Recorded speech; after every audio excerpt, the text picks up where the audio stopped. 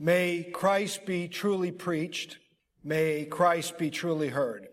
May your people, O Lord, see Jesus Christ. For it is in his name we pray. Amen. Well, today we are in the section of Acts we've been progressing along, in which Paul is having his farewell address to the Ephesian elders.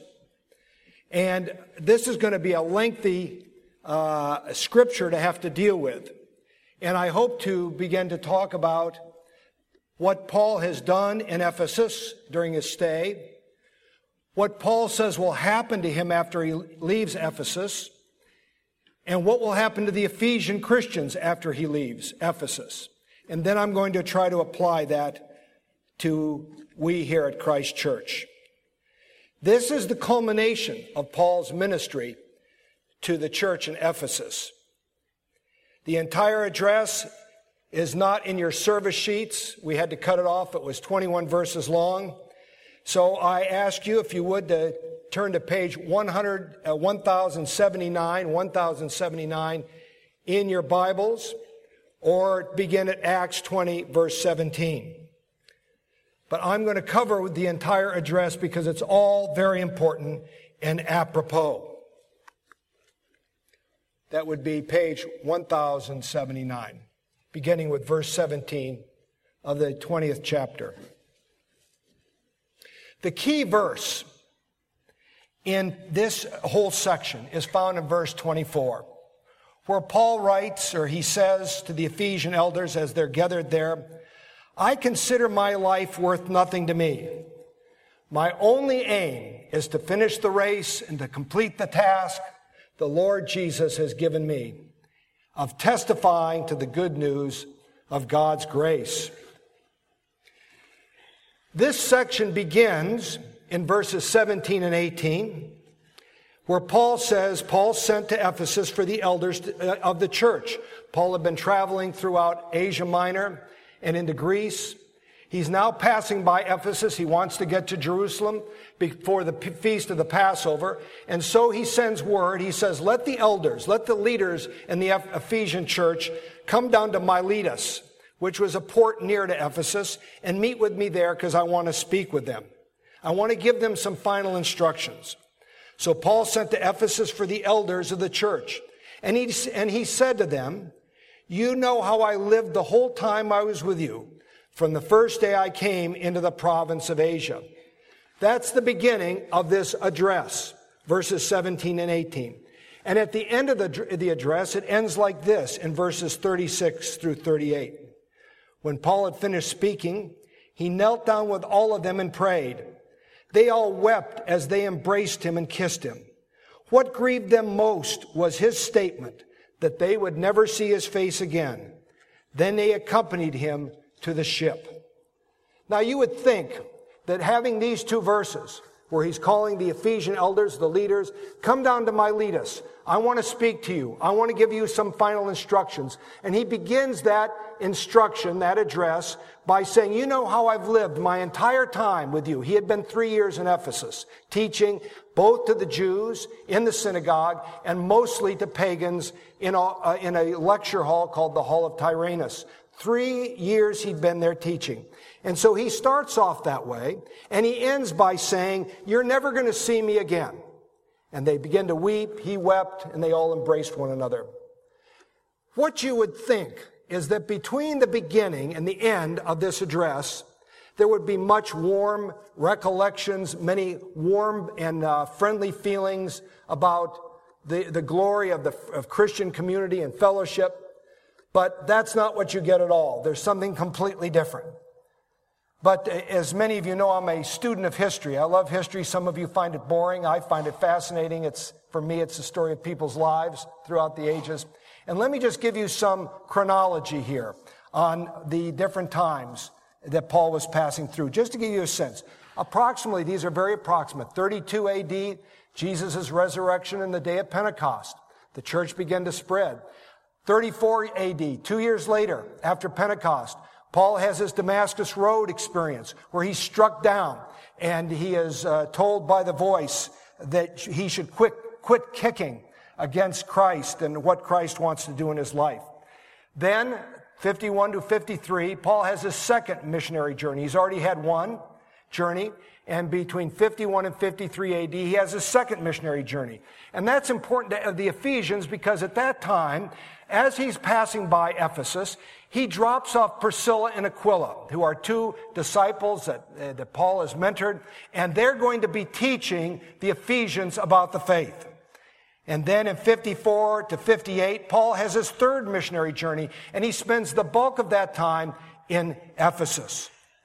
Then he goes on in that 54 to 57. He's a teacher, preacher, evangelist in residence in Ephesus. He's initially teaching in the synagogue there. The Jews don't care what he has to say, so he leaves. He goes down to a hall called the Hall of Tyrannus. It's a pagan lecture hall, and he spends 3 years there talking nonstop. In 58 AD, he addresses the Ephesian elders. He stops at Miletus and has this address, which we have in Acts 20. And then by about 62, he writes the book of Ephesians, the epistle to the Ephesians. And then by 66, he is put to death by order of the Emperor Nero, as Nero tries to blame Christians for the great fire of Rome. So that's what's happening. But as you can see, he's had a great relationship with the Ephesians. In his second missionary journey, he dropped off Priscilla and Aquila to teach them and to evangelize in Ephesus. Then he comes back. He spends 3 years in Ephesus. So there's a very tight relationship between he and the Christians in Ephesus. But this whole address breaks down into 3 parts. And I've shared that with you. What Paul did for the church, he begins with that. What will happen to Paul when he leaves Ephesus, as he sails on to Jerusalem, and what will happen to the church. Well, the first thing that Paul says to the Ephesian elders, he tells them what he's done for the church. And first and foremost, Paul preached and taught night and day for 3 years. We know that John Wesley, the founder of the Methodist movement, he was a good Anglican priest for his whole life. He never left that, but nonetheless his followers created Methodism. We know that Wesley preached 15 sermons a week, 40,000 sermons in a lifetime. And we begin to wonder what's happened to the whole art of good preaching. And because of that preaching, England was dramatically changed. In turn, America was changed. It brought on the Great Awakening, and it changed the whole landscape of England and America for centuries to come. And I have no doubt that Paul preached just as many sermons and did just as many teaching. In fact, this teaching was quite extensive. It wasn't simple evangelistic crusades. Instead, he got deeply into the Word of God and exposited it at great length.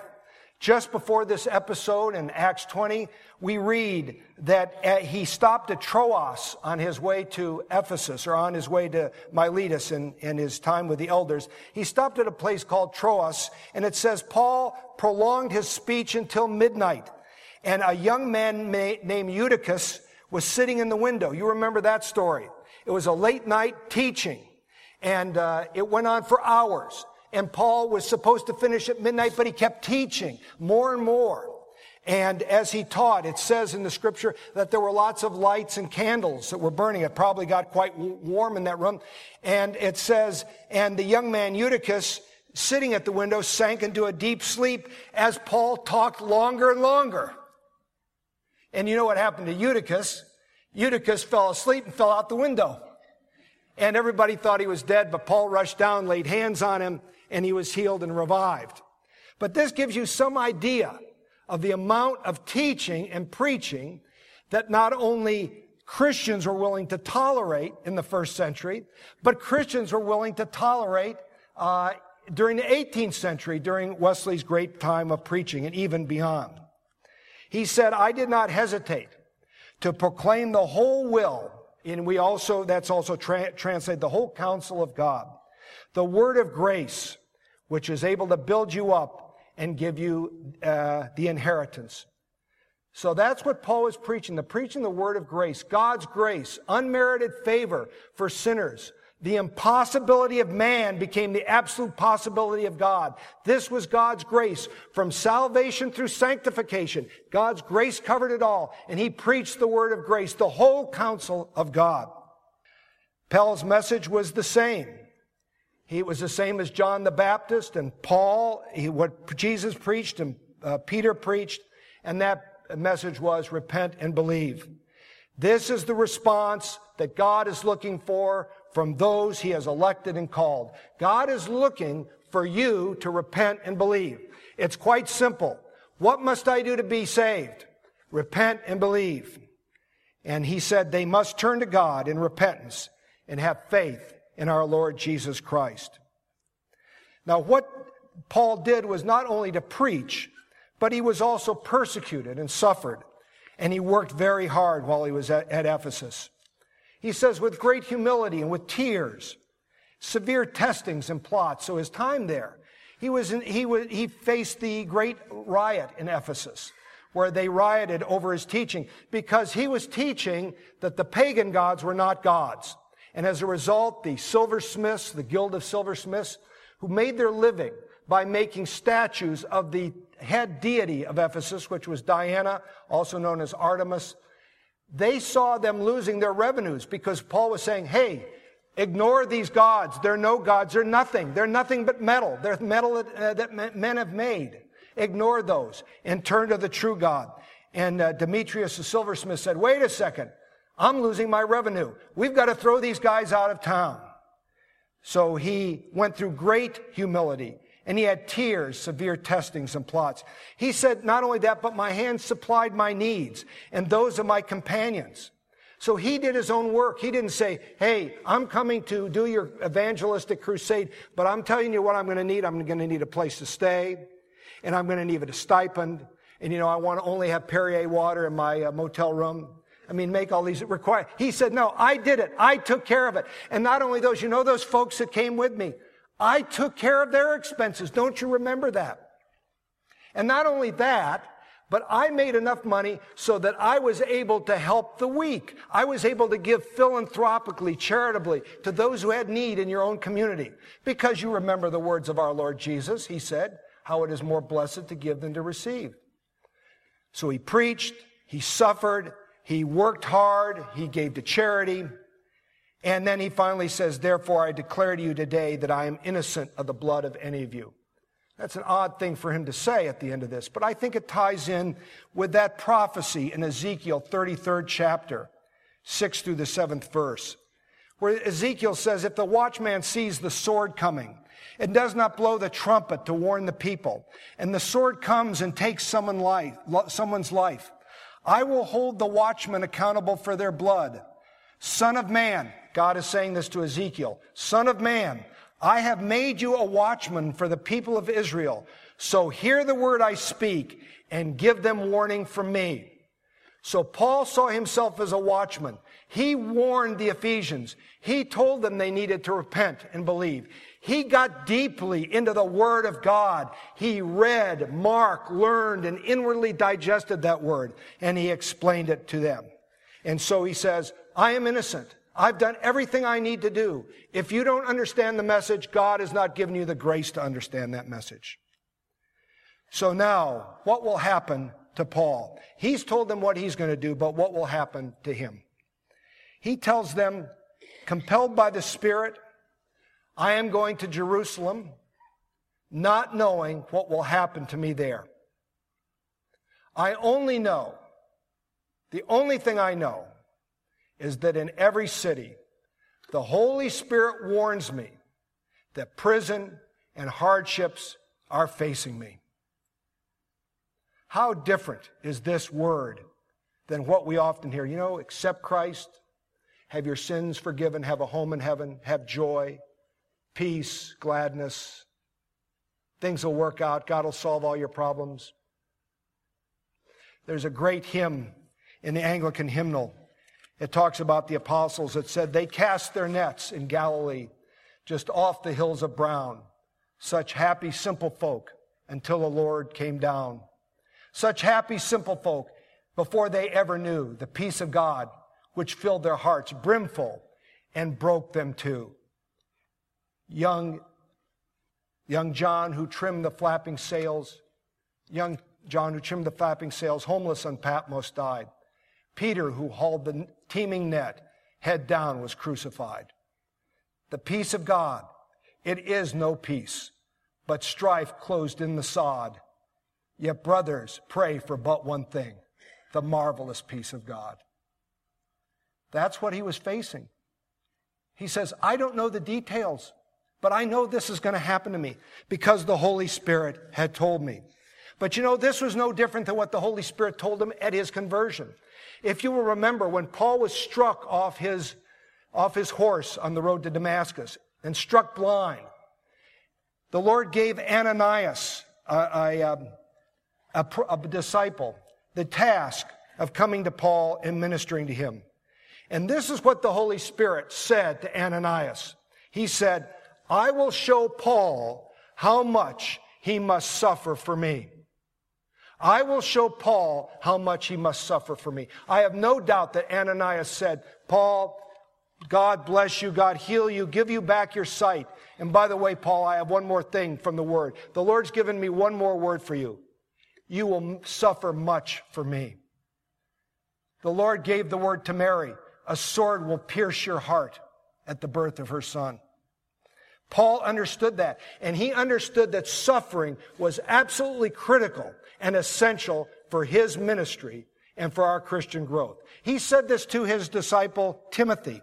He said in Timothy 3:12 and 13, he said, all who desire to live a godly life in Christ Jesus. Do you desire to live a godly life in Christ Jesus? Do you? Okay. Will be persecuted. While evil people and impostors will go on from bad to worse, deceiving and being deceived. If you want to live godly in Christ Jesus, you will be persecuted. And not only will you be persecuted, but you will see deceivers prosper. Because he says, while evil people and impostors, deceivers will go from bad to worse, deceiving and being deceived. He went on to say, and he expanded this by saying in 2 Corinthians 4th chapter, we are always carrying in our body the death of Jesus. We are always being given over to death for Jesus' sake, so that the life of Jesus Christ may also be revealed. See, Paul understood. He understood the whole idea of the union with Christ. It wasn't that Christ had saved him and died for him and shed his blood for him. But when that happened, when God regenerated Paul, when he gave him a new birth, God placed Paul into Christ. So therefore, everything that Christ experienced, his persecutions, his beatings, his death, his burial, his resurrection, his ascension, his sitting on the right hand of God the Father, Paul was going to experience the same thing. And by the way, every one of you who is born again will have that same thing. Everything that Christ has, everything that Christ experienced is yours. And when you were born again, God gave that to you. So he says we are always carrying in our body the death of Christ because he had that union with Christ. In fact, he went on to say, and this is my life verse for Philippians 3rd chapter 10th verse, I want to know Christ and the fellowship of of sharing in his suffering. I want to know Christ and the fellowship of sharing in his suffering. The whole verse goes like this. I want to know Christ and the power of his resurrection and the fellowship of sharing in his suffering, becoming like him in his death, so that somehow I may obtain to the resurrection of the dead. Think about that. I want to know Christ. Do you want to know Christ? Yes, I want to know Christ. And the power of his resurrection. Oh, that's great. The power of his resurrection. That's what I want. I want power in my life. But what does it say? What does Paul say? When I am weak, then I am strong.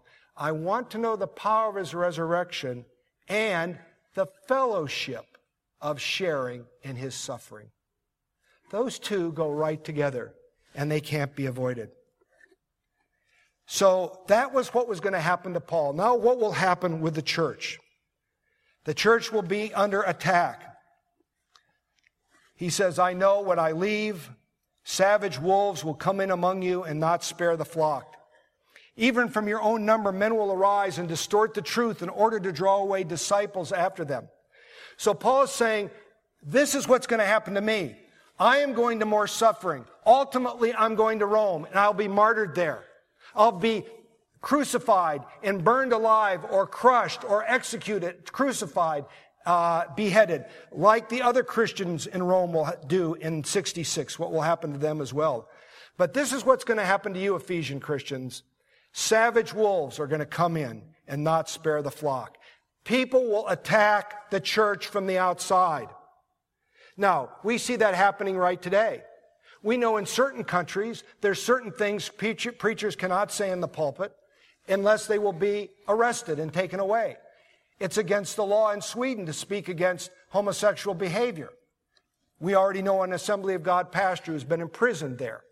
That time may come with us. But there's also attacks from inside the church. From your own number, men will distort the truth. From our own number, men will distort the truth. Now, before I preached the sermon, I met with Pastor Jamie Kendrew, and we went over this passage. And I called him back up and I said, Jamie, I've got a real problem. I can tell you what distorting the truth meant in the first century A.D. And it's not going to mean very much to you all, because it talks about genealogies and myths and Jewish ceremonial law, all that. I said, I've got to talk to the people about distorting the truth in the evangelical church today. So Jamie, who does do this for a living, I don't. In fact, that's Pastor Wade said, we're always nervous to let you in the pulpit because we don't pay your salary. We can't control what you're going to say. So he and I nailed down about 7 things in the evangelical church today that would be a distortion of the truth. And I want to talk about those. And if it rings true, then that's tremendous. So these are the things I would point out. These are the things that those within inside the church will actually distort the gospel of grace. The first one is a personality focus on the pastor. Remember in 1 Corinthians, I follow Paul, I follow Apollos, I follow Cephas. That was all personality cult. Oh, we love that pastor. I once was here at church after church. I saw a couple. I like to go up and meet people I haven't seen. I said, I've never seen you here before. Oh, yes, we only come when John is preaching. You know, if you're here today and you think that, shame on you. Because you know, the Word of God is living and powerful and sharper than any two-edged sword. John is not living and powerful and sharper than any two-edged sword. So there's those who follow personality. It's the same thing in Brave Men, the Friday morning Bible study with Bruce Bickle. When Bruce is not there, the number drops. Shame on those men. Okay, do you like certain preachers more than others? Yes. Do you find some more attractive? Yes. Are some better expositors? Yes. But it's all the Word of God, as long as it's not being distorted. So that's the first distortion of the gospel of grace. Oh, I've got to go to a church that I like the pastor. The second thing would be bad music. And I've already talked to Keith about this, so he's not jumping out of his skin. I love that passage when Jesus says, when you pray, do not heap up empty phrases. When you sing, do not heap up empty phrases. You see, bad music is church music that has bad theology. And we have too much bad theology in our music. Now, I'm not going to mention any of them because some of you will come up afterwards and say, wait a second, that's my favorite hymn. And I know that often, we love the tune. The tunes are great without even thinking about what is being sung about. But I'm telling you, there have been times throughout church history where there have been great sound doctrine hymns. Immortal, invisible, God only wise. That's a pretty powerful hymn. A mighty fortress is our God, a bulwark never failing, our helper, he amid the flood of mortal ills prevailing. That's a pretty powerful hymn with sound theology. How great thou art, how great thou art. That's pretty sound theology, wouldn't you say? Listen to the tune. I'm not very fond of the tune of Rock of Ages, but I've listened to it in an English tune that I like much better. And for the first time, I listened to the words of that. Rock of Ages, cleft for me, let me hide myself in thee. Oh gosh, Lord, in your anger, in your wrath toward my sin and the sin of the world, hide me in the cleft of your rock. That's pretty solid theology. Or, of course, Amazing Grace. How sweet the sound that saved a wretch like me. A wretch like me. I'm just not mistaken. I'm just not doing some things that are inappropriate. I am a wretch. And John Milton had no problem saying those things because he believed that they were sound doctrine. I also, there's another hymn that we sing that I like. It's a little more contemporary. Remember how great is our God. Sing to me how great is your God. Listen to these words. The splendor of a king, clothed in majesty, let all the world rejoice. All the earth rejoice. He wraps himself in light, and darkness tries to hide. He trembles at his voice, trembles at his voice. How great is our God. Sing with me, how great is our God, and all will see how great is our God. Is that solid? Could you not be singing that and praise God in your heart? But bad music is music that trivializes God. It makes God our buddy. I hate love songs to Jesus. I just don't care for them at all. I like talking about God in all his majesty, in his glory. So personality focus is a distortion. Bad music is a distortion. And here's another distortion.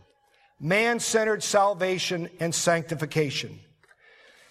Many of us believe we're saved by grace, God's action. But then we begin to live as if we're sanctified by our efforts. God gave me a great start, but it's up to me to get me across the finish line. If you believe that, you're in error. Look what it says in Hebrews. Jesus, the founder and perfecter of our faith. Jesus not only founded my faith, he's going to perfect it to the end. If I don't have that confidence, I have no confidence at all. Because it's not within Ted Wood to get myself across the finish line. And any teaching and preaching that puts man, his problems, his wants, his responsibilities at the center of the gospel is not good news. I often have people say, well, you've got to be more committed. You've got to be more dedicated. You've got to be more surrendered. And I said, okay, great. How are you doing? How are you doing? With all your efforts, how are you doing? If you start here at Regeneration and the standard of Jesus Christ is here, how far have you gotten? Or how far do you expect to get? If Jesus Christ himself, by the indwelling of the Holy Spirit, by uniting my life with his life, by putting me in union with him, if he doesn't take me from the beginning of my regeneration all the way into glory, then I have no hope. He's got to be the one that does that. So what's between the beginning of this address and the end of this address? What he focuses on is suffering, preaching, and enduring. So what does Paul have to say to the Ephesian elders that he can say to us today? The first thing he wants to say is embrace the fellowship of his suffering. He says, I consider my life worth nothing to me. He also says, for Christ's sake, in Philippians, he said, for Christ's sake, I've suffered the loss of all things and count them as rubbish, so that I may gain Christ and be found in him. He's come to the place in his walk with the Lord that it all doesn't matter. And it doesn't matter because I've been crucified with Christ. That's what he says. I've been crucified with Christ. It's no longer I who live, but Christ who lives in me. He's made a total transformation of understanding that it's not about him. It's all about Christ and what he's doing and his union with him. So that's the first thing that we need to embrace, you and I need to embrace, is the fellowship of sharing in his suffering. If you are suffering, you need to embrace it. God is not taken by surprise. He's not saying, oh my gosh, you've got cancer. I could have never guessed that was going to happen. Oh, you've just lost your job. Oh, wow, that's a surprise.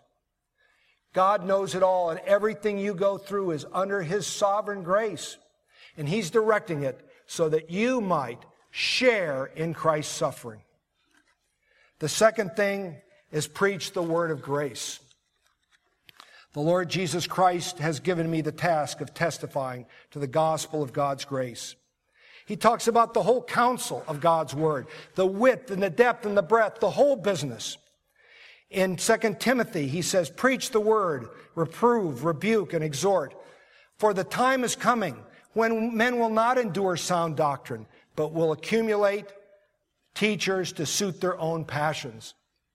The only defense that we will have as the world comes crowding in, and certainly it certainly will come crowding in on us, and it will restrict us, and it might even charge us with crimes. The only defense we have is the preaching of the gospel of grace. And we must do that night and day, all the time. The whole counsel of God's word. That's the only weapon we have. The only weapon is the sword of the Spirit against what the world throws at us. And what is that gospel of grace? We all know it. By grace you have been saved through faith, and this is not your own doing. It is the gift of God, not the result of works, so that no one may boast. I've already talked about this. By grace through faith. By grace through faith. By grace, that's God's gift. Through faith, that's your experience of God's grace. Everything in the Christian life is about by grace through faith, from beginning to end. So that's the word we need to preach. So we need to share in the fellowship of suffering. And secondly, we need to preach the word of his grace. And finally, we must endure to the end. My only aim, Paul says in verse 24, my only aim is to finish the race and complete the task that the Lord Jesus Christ has given me. In 2 Timothy, he says at the end of his life, I have fought the good fight. I have finished the race. I have kept the faith. Remember, it's not enough to simply raise your hand when the preacher calls you to give your life to Christ. That is simply the starting gun of the race. It will not guarantee you a place in heaven unless you endure to the end. Jesus says in 3 places in the gospel, he who endures to the end will be saved. He does not say he who accepts Christ will be saved. It doesn't say he who raises his hand at an altar call will be saved. He who endures to the end will be saved. Now, how is this possible to endure to the end? How is it possible for you and I to endure even to the end? To keep preaching and teaching. The persecutions, the sufferings, the temptations we face are so great, they're beyond me. And it's not, the answer to that question is not what am I going to do about it, but what did Jesus do and what is he doing? This is what we do. How do we endure to the end? Looking to Jesus. In Hebrews it says, therefore, since we are surrounded by so great a cloud of witnesses. Paul is saying, or the writer of Hebrews is saying, look it. We're surrounded by witnesses. Christians from the 1st century to the 21st century. All this witness, all these people who are in Jesus, they're witnessing. They're a great crowd. We're like in an amphitheater. We're like in a coliseum. We're surrounded by all these other believers. Therefore, since we are surrounded by so great a cloud of witnesses, let us lay aside every weight in sin which clings so closely. And let us run it with endurance. Here he goes again. Run with endurance the race that is set before us. How am I going to do that, Lord? How am I going to make it to the end? Looking to Jesus, the author and perfecter of my faith. Paul says at the end in 2 Thessalonians, may the God of peace sanctify you completely, And may your whole spirit, soul, and body be kept blameless at the coming of our Lord Jesus.